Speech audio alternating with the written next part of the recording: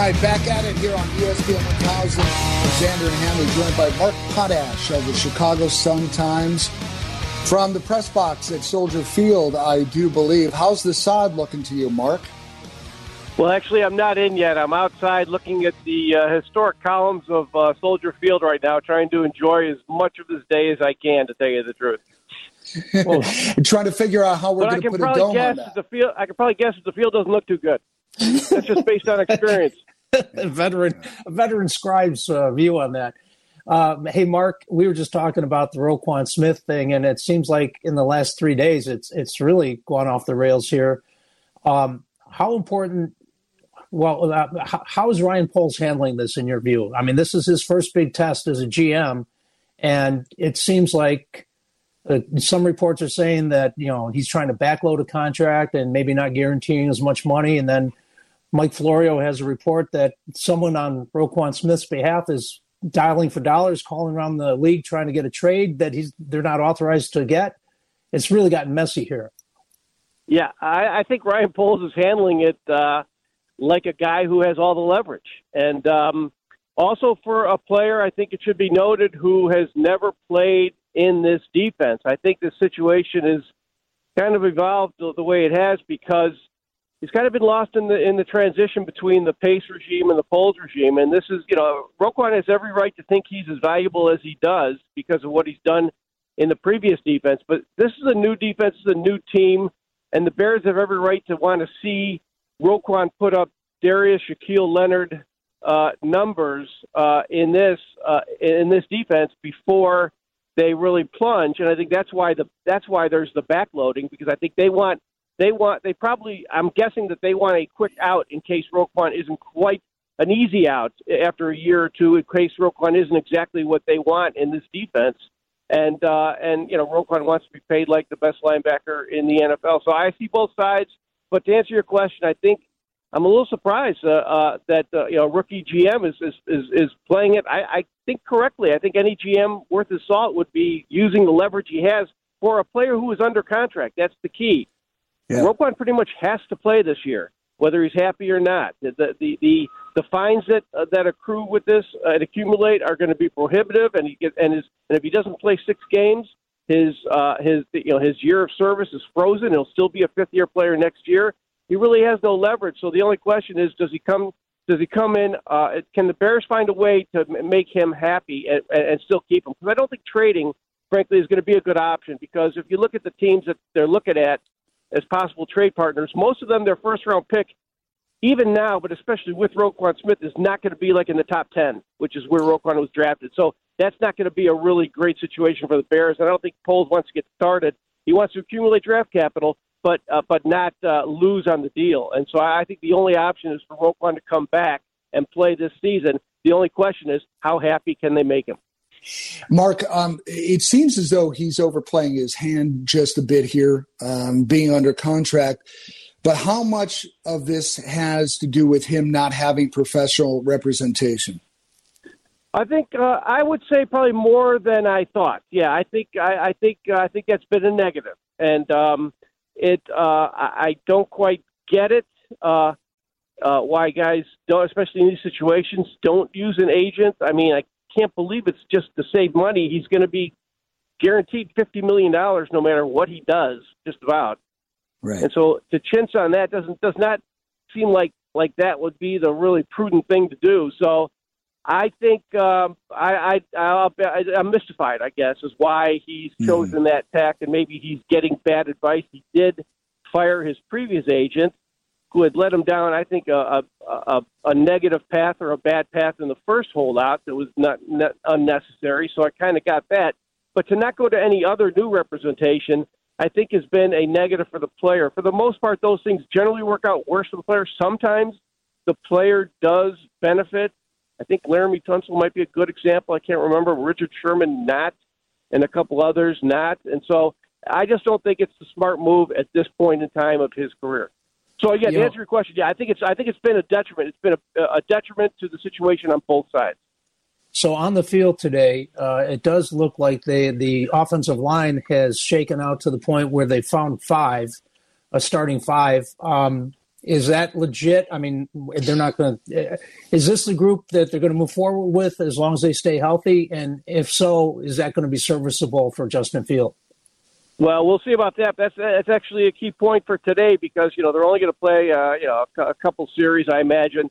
But Braxton Jones at left tackle. This is one of those situations where you see a guy, you like him in the draft, he shows you something, you move out a couple of drafted players from the previous regime to make room for him. He shows you something, but now he's got to play at a different speed, and then he'll have to play at another speed at the start of the regular season. So this is probably a bigger test for Braxton Jones than anyone. But just that unit as a whole, because on paper it looks shaky. That we've seen before in Chicago, you can have offensive lines that don't have a lot of name recognition, but still end up being pretty good. So I'm not saying they're not going to be good, but that's going to be a big key is to see if they can. But right now on paper, it doesn't look great. They still need Lucas Patrick back. He was there. He was actually their big free agent signing and a big key for that offensive line. So that's going to be one place to look at right away is the offensive line, and particularly Braxton Jones. Can he handle it? Because that would be a great sign if a guy can come right in, pick at a guy in the fifth round who could be a starting left tackle in the NFL with a second-year quarterback. If they have that kind of confidence in Jones to do that, and if he can handle that, that's just a good sign for the future that Ryan Poles has the kind of intuition and acumen about offensive linemen that's expected to make the difference between his operation and what Ryan Pace did, because that's where they really faltered in the end. Yeah, the idea of Justin making improvement for the season, as much as we'll see him today, what are we looking for? Just him getting the ball out of his hands and staying upright, I guess would be a measure of forward momentum. You might be kidding, but you're exactly right. Yeah, so I have very low expectations for Fields and for the offense. I just want to see them complete the passes that when Getsy was in Green Bay, put the Packers in advantageous second and third down situations that really allowed Aaron Rodgers to be Aaron Rodgers. They don't have Aaron Rodgers. They're not going to. But one of the secrets of his success was that they had an offense that either ran the ball on first down or used those quick outs or screen passes, whatever, to get either, if they were in second 10, they were in third and 3. If they were in first and 10, they get in second and 3. And that's really all they're doing at this point. That's really all you can really measure at this point. Are those just functional operational plays? Can the Bears even execute that? Because we saw from the Nagy regime, that was a huge negative. They just could not. They could, those simple plays that other teams run, the quick out to get you 4 or 5 yards on first down, they just couldn't do that very well. They'd get 1 yard, and then they'd be in second and 9. So really, I want to see if Luke Getsy is at least getting on the ground floor on this offense by at least allowing them or getting them to execute simple plays. Because really, we're not going to see Justin Fields in the offense very long. You're not going to be able to make any grand judgments about where the Bears are headed. You really got to look at it. I'm going to look at it, speaking for myself, just pretty simply, and just see if they can do the very simple first step first on offense in Chicago. And Cole Kmet is not going to be out there today, and they're saying it's not a serious injury, but he's not out there. To me, it's a make or break season for Cole Kmet, and there are a few guys like that, right? But how important is he to this offense and to Justin Field? Well, he is because he's supposed to be kind of a two-way tight end, and he's supposed to be a really good blocker and facilitate the offense downfield and get open and be open and make plays with the ball. I mean, he's not Travis Kelce, but he can certainly be Kyle Rudolph. I guess that's where he stands. And this is let me put it this way. He will be a good litmus test for if this is a good offense or not. I always say an open tight end is a sign of a good offense. You saw it in Green Bay with Favre all the time. It's the same way with Rodgers. You see it with almost any offense. Kansas City, when the tight end is open, that generally means you've got a good offense. So Cole Kmet can facilitate that like not very many tight ends can. And so if you see him making plays, that's a sign that they're actually going to have a better offense than they had under Matt Nagy. So the one position we're not talking about a lot because I think that we feel somewhat secure would be running back. David Montgomery and Khalil Herbert. How much do you think? How much action do you think they'll see today? And what should we be looking for there, Mark? Well, I think I'm not sure if they're going to play if either of them will play a whole lot. they're going to be but they will be a tandem, and I think this season is about establishing them as interchangeable parts, and it goes back to the whole. I keep going back to this, but it goes back to the Green Bay thing. Can they emulate the Green Bay offense? Because Matt Nagy, he kind of said he wanted to establish the run game, but he could never get into any kind of groove. I mean, he would literally go from 7 rushes in one game to 37 in the next and overcompensate and just never got any kind of balance. So I'm not so sure if it's the running back. I think just like in some of these good offenses, you just plug somebody in there, then you're generally pretty good. I think that's what's going to have to happen with this offense. So Montgomery is outstanding, and I think Khalil Herbert is very good. And I think they'll both be productive in a good offense. But again, that's going to be a sign of how good is your offense, and can you actually run the ball on first down and run the ball when teams know you're going to run the ball. And also, and that's the key for Getsy, because I get the sense that he is a little better at kind of living up to that, and he understands from his Green Bay experience just how important it is not only to just say you're going to run the ball or run a certain amount, but have a rhythm to it. Don't just shy away from it. When it's not working and that kind of thing. So I think I'm not sure if I'm looking at the running backs per se, but I'm looking at running back production for sure. Before we let you go, Mark, I have to ask you about Justin Field. The offense has been what you might call shaky so far in camp. But the injuries to wide receivers certainly come into play. But what have you seen in Justin Fields that he has been doing better this year?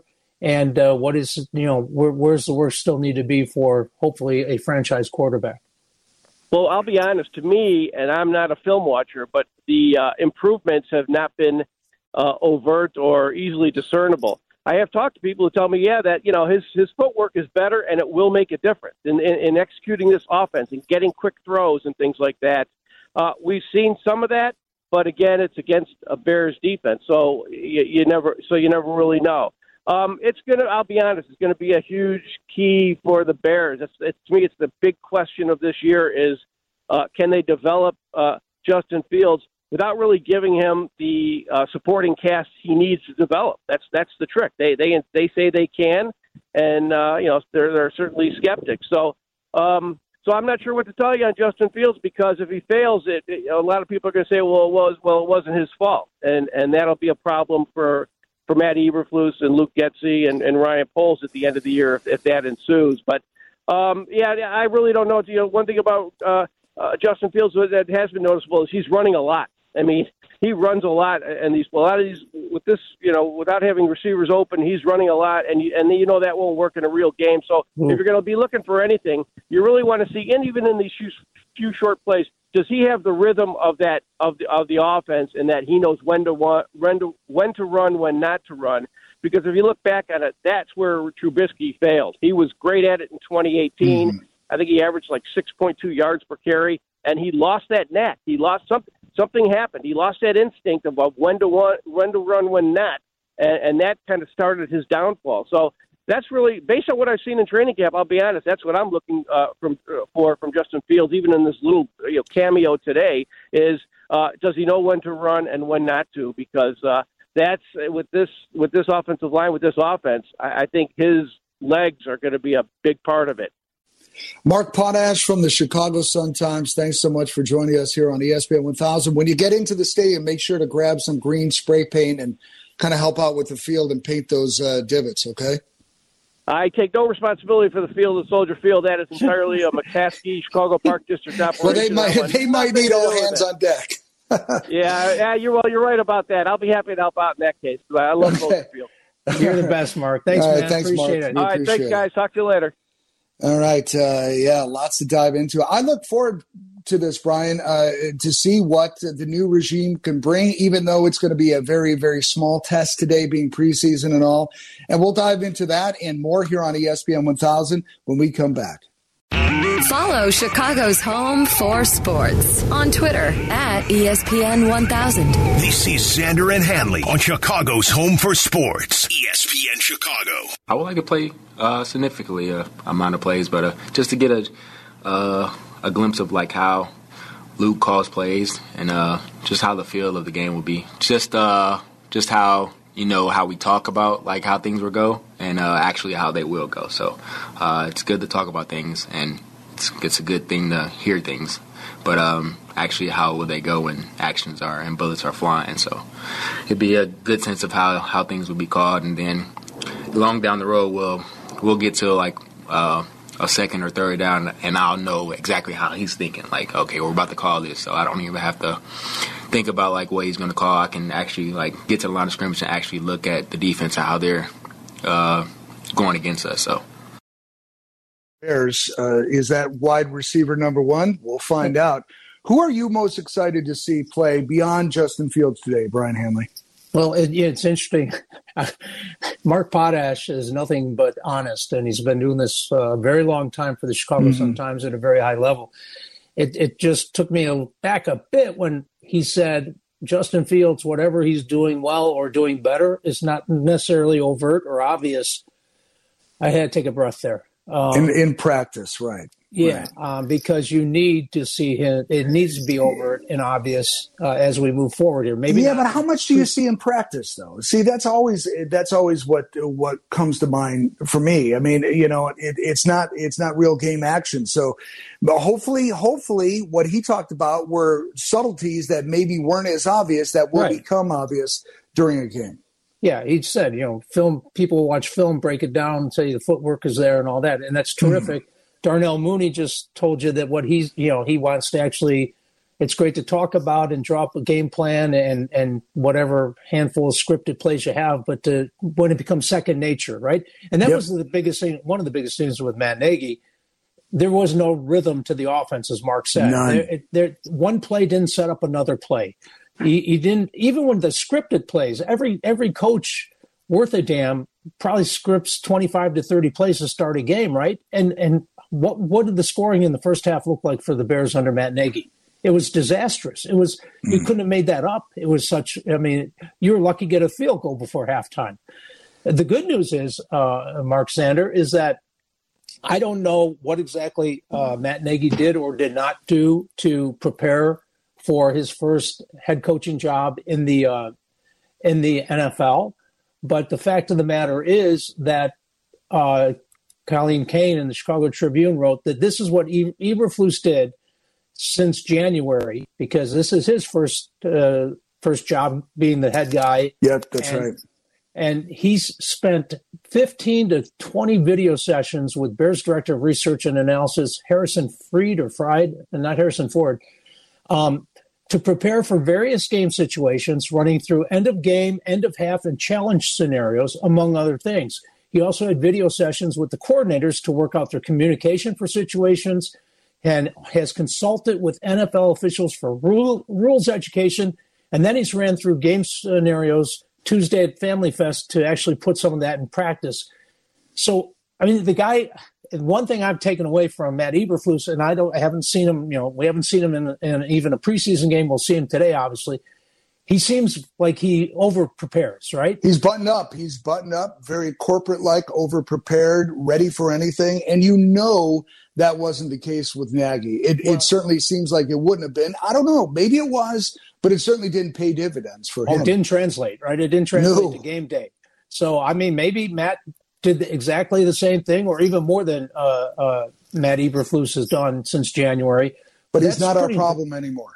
No, but that if in fact he did none of that or not nearly enough of that to even check in with, here are all the possible scenarios to challenge. When do you throw that flag? When don't you? When do you waste a timeout? When not?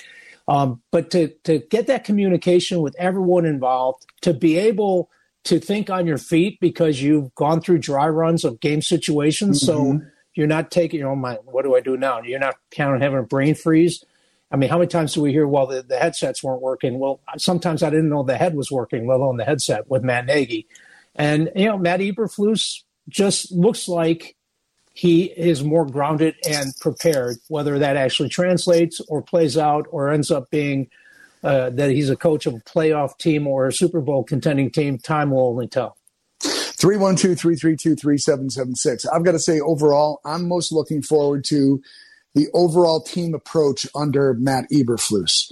And I'm hoping that it's going to be something that's very obvious to where we can all just kind of breathe a sigh of relief and say, okay, maybe this isn't going to be a tremendous season, but we can see how a coach really runs a football team, we can see this is moving in the right direction. And I'm hoping that we get a sense of that early on today as the noon kick features the Kansas City Chiefs and the Bears from Soldier Field. You want to believe that smart people are running the operation, whether, and you heard Mark Potash say that Ryan Poles, for a first-year GM, is using his leverage. And we heard Ryan Poles talk about that on Tuesday, that, he's got to be a big picture roster guy, and it can't be about one player, even if that is your best player.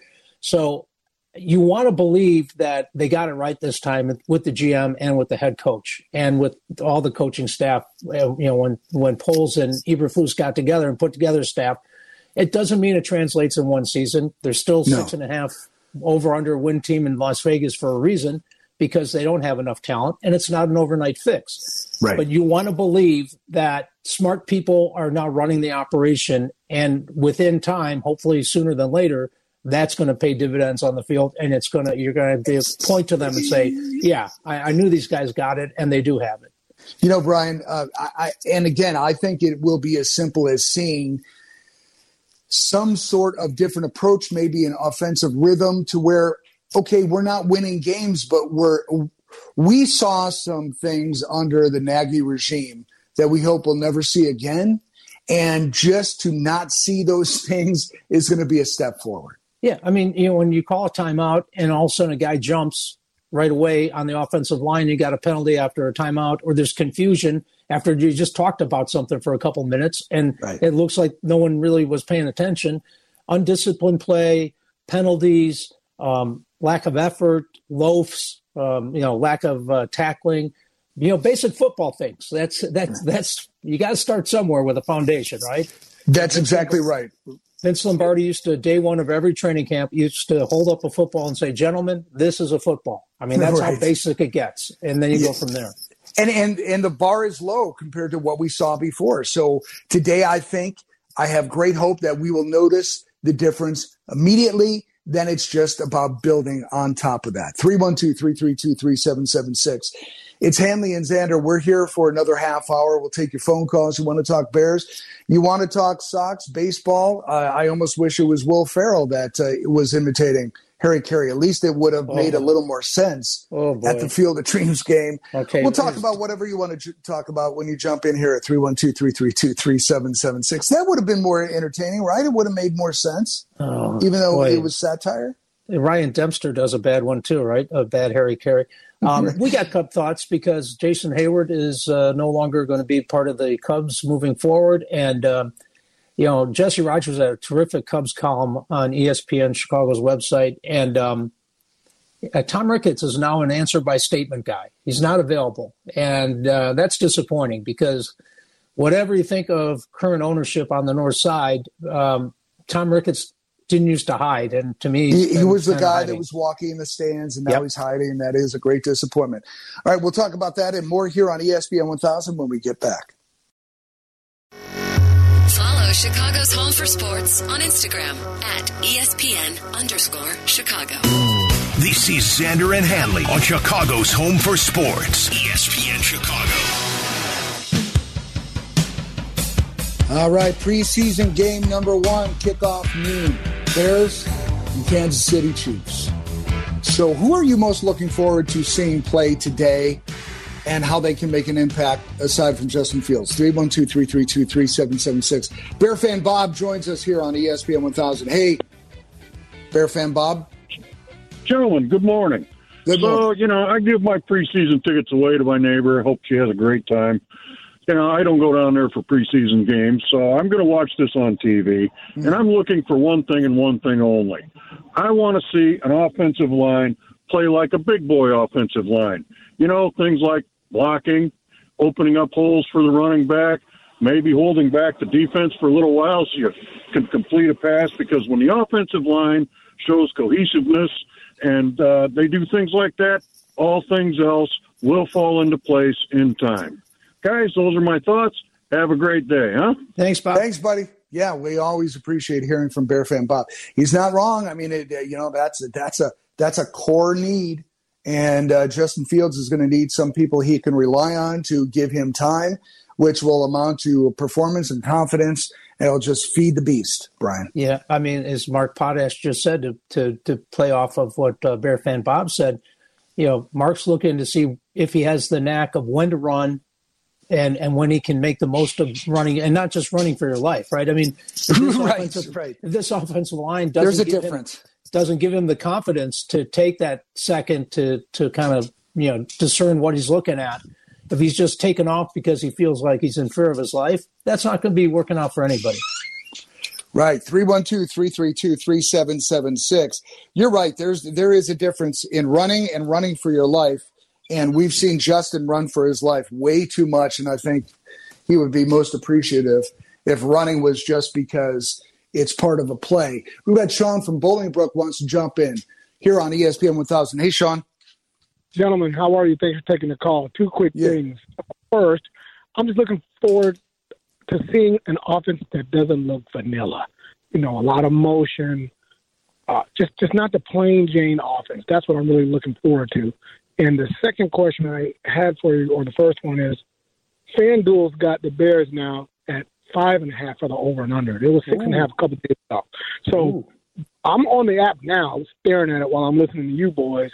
Would you take the over or the under? It's at 5.5, and I appreciate you taking my call. I will zip it and let you boys talk. Thanks, man. Wow. Yeah, they dropped a full game because they were the over-under was sitting at 6.5 forever in Vegas, even though the under was weighted like minus 120, minus 125. You had to pay a little bit more juice to take the under. It's now dropped. Is that because Roquan Smith's situation? I mean, I don't know what would have. Well, what's the other variable that would have affected that at this point? Where it kind of seems like it might be, right? Well, I mean, I'm a contrarian. So to answer your question, it was Sean, right? Answer the question, now at 5.5, I'd bet the over. This schedule is not the toughest schedule by any stretch of the imagination, and I do believe that they have a competent coaching staff. I'm not saying they're going to win 10 games or 8 games, but I think they can win 6 games out of 17, I would hope. So I would take I would hop on at 6.5. I was a little leery. I wouldn't, but 5.5, I think they got 6 games in them. So I think you're right. I think that would be a solid bet. Time to jump on that now, but it is curious that change, probably the Roquan Smith situation. But remember, he has to play this year. He's under contract. Yep. If he doesn't play 6 games, he's going to be sitting there for another year under Bears control. And you don't want an unhappy player going. It seems like that would be counterproductive, right? Oh, it would be awful. It would be the worst case scenario if they can't. I mean, you arguably, I know Ryan Poles has all the leverage here, but arguably you have to have this thing figured out by game 1 of the regular season. This can't spill into the regular season. It won't work. It will not serve anybody at that point. And as we were talking about earlier with Mark Potash, it's interesting the idea that they're at this terrific impasse in that the Bears want to see him in this new defense, and he wants to get paid before he steps into this new defense.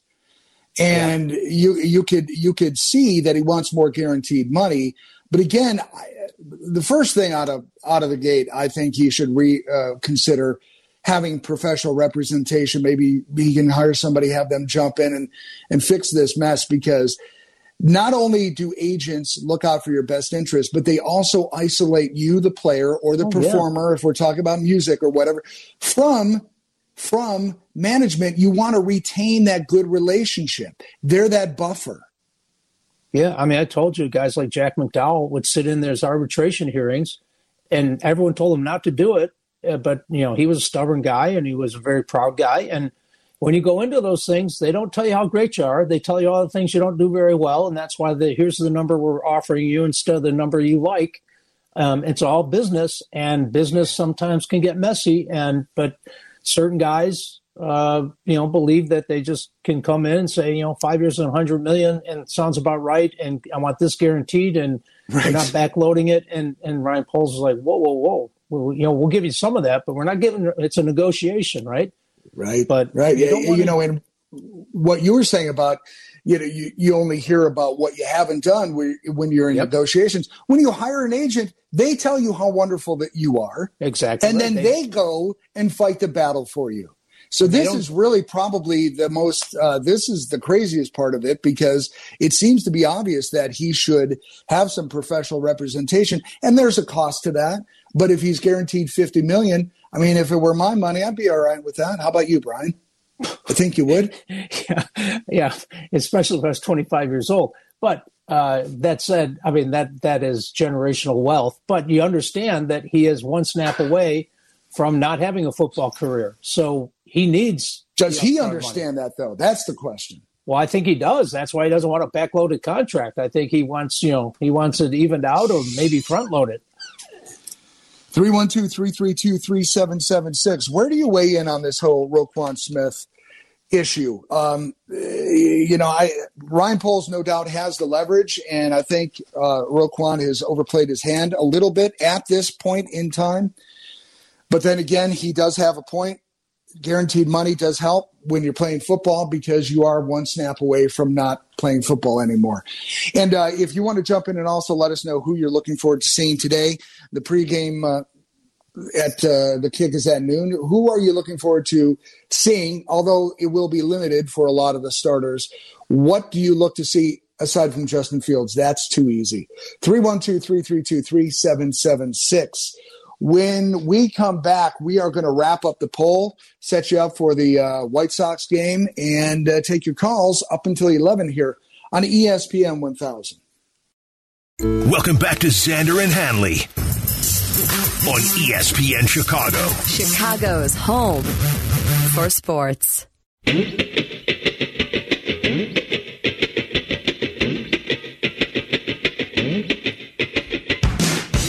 312-332-3776.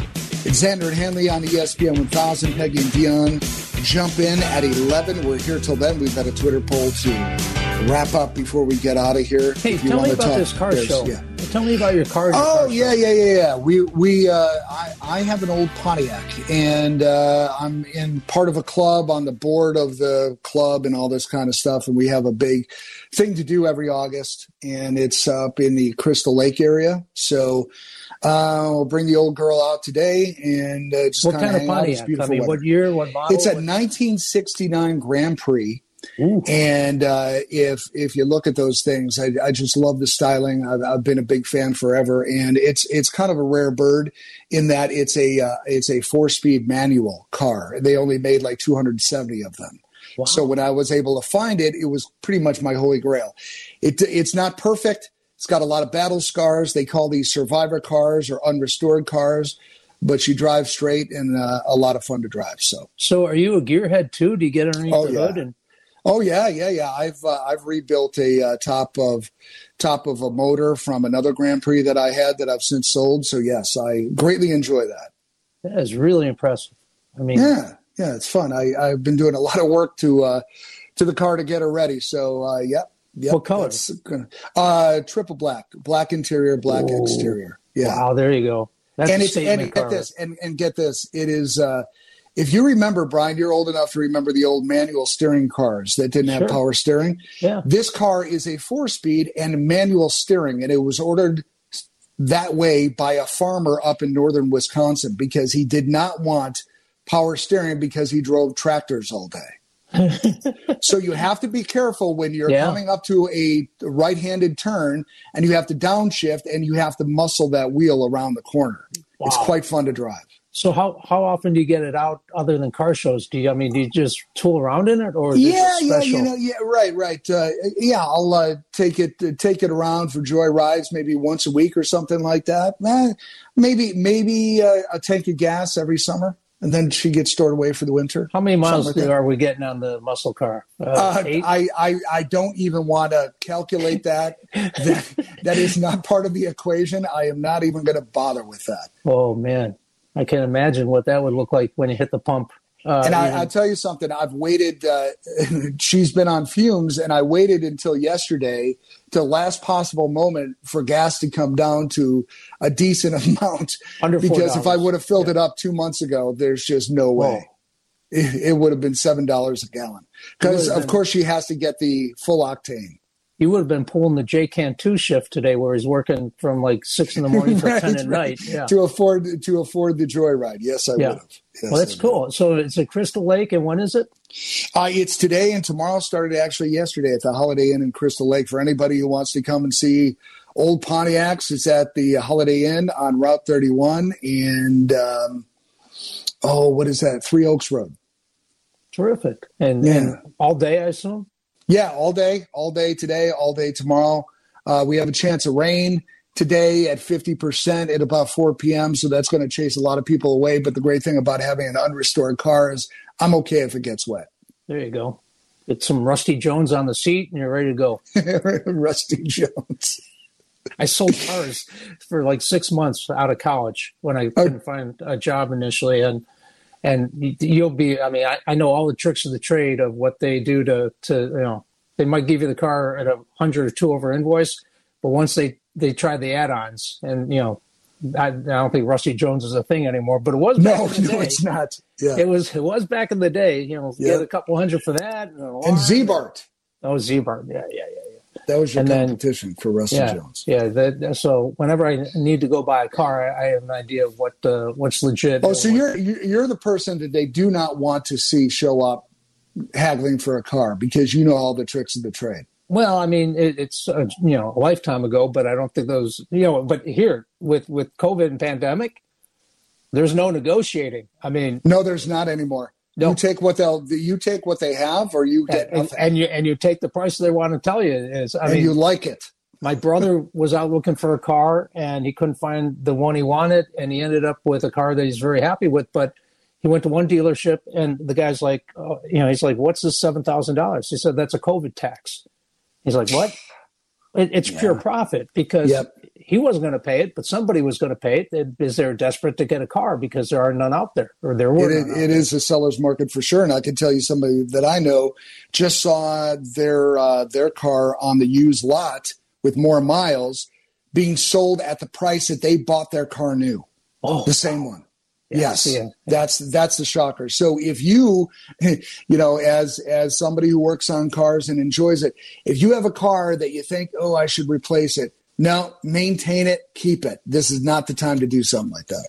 Yeah, I've got a 2014 Grand Cherokee, but it's only got 70,000 miles on it. Oh, you're good. That thing will run forever. I've got a 13 Grand Cherokee.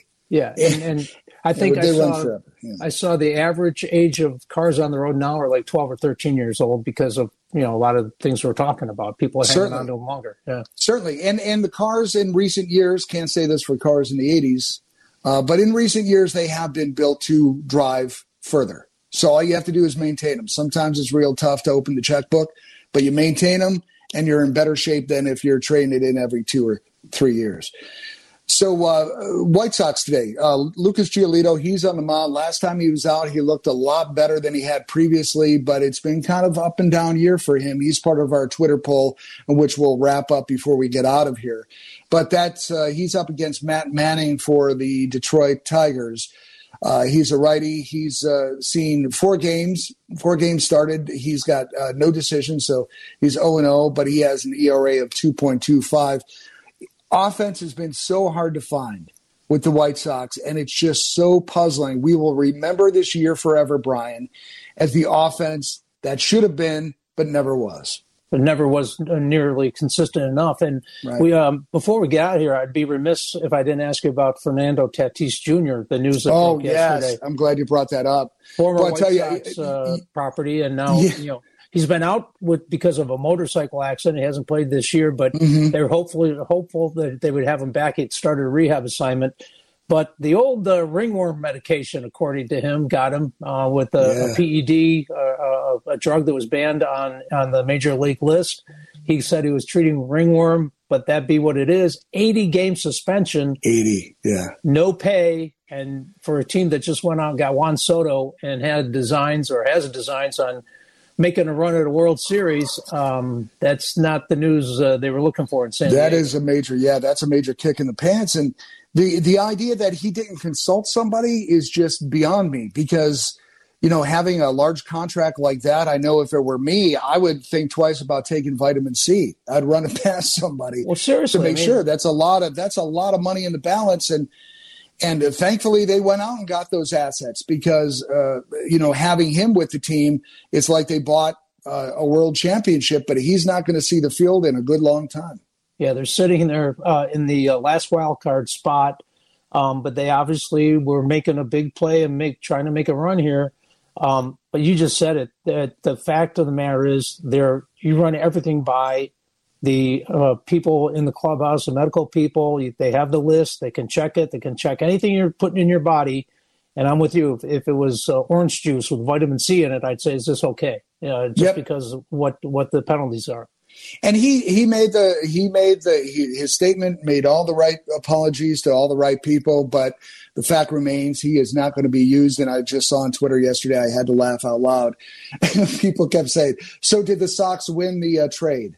Oh, James Shields obviously that's the answer to that would be a big no, because James Shield isn't playing and neither is Fernando Tatis Jr., but he will come back. James will not. All right, so we've got a Twitter poll that we need to wrap up here, and this is all about the biggest disappointment for the White Sox this year. We kept Tony's name off of it because we're just talking about players here. We had only 4 choices. We could have added more, but your choices are Tim Anderson, Yasmani Grandal, Yoan Moncada, or Lucas Giolito. We had a lot of action, a lot of write-ins on this. Jake, how does it look for this poll? I think this is the most action we've seen on a tweet, and last week I thought it was pretty good too. But this is the closest one as well. Yoan Moncada takes it 37.2%, but not too far behind Grandal. Pretty obvious choices. Yeah, right. Yeah, for me, it's Grandal, and here's why. Because this guy has been a supposed power hitter, and his power is just gone.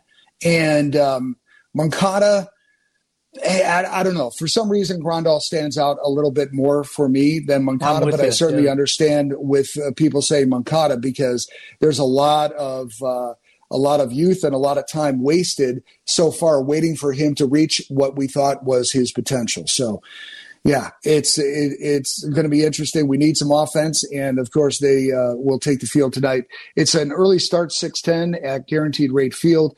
We've got the Bears at noon. And Peggy and Dion next here on ESPN 1000. Brian, I'll see you tomorrow morning at 10 a.m. sharp for more talk about everything that's going on today. Looking forward to it. All right. Thanks, Jake. We appreciate it. This is ESPN 1000.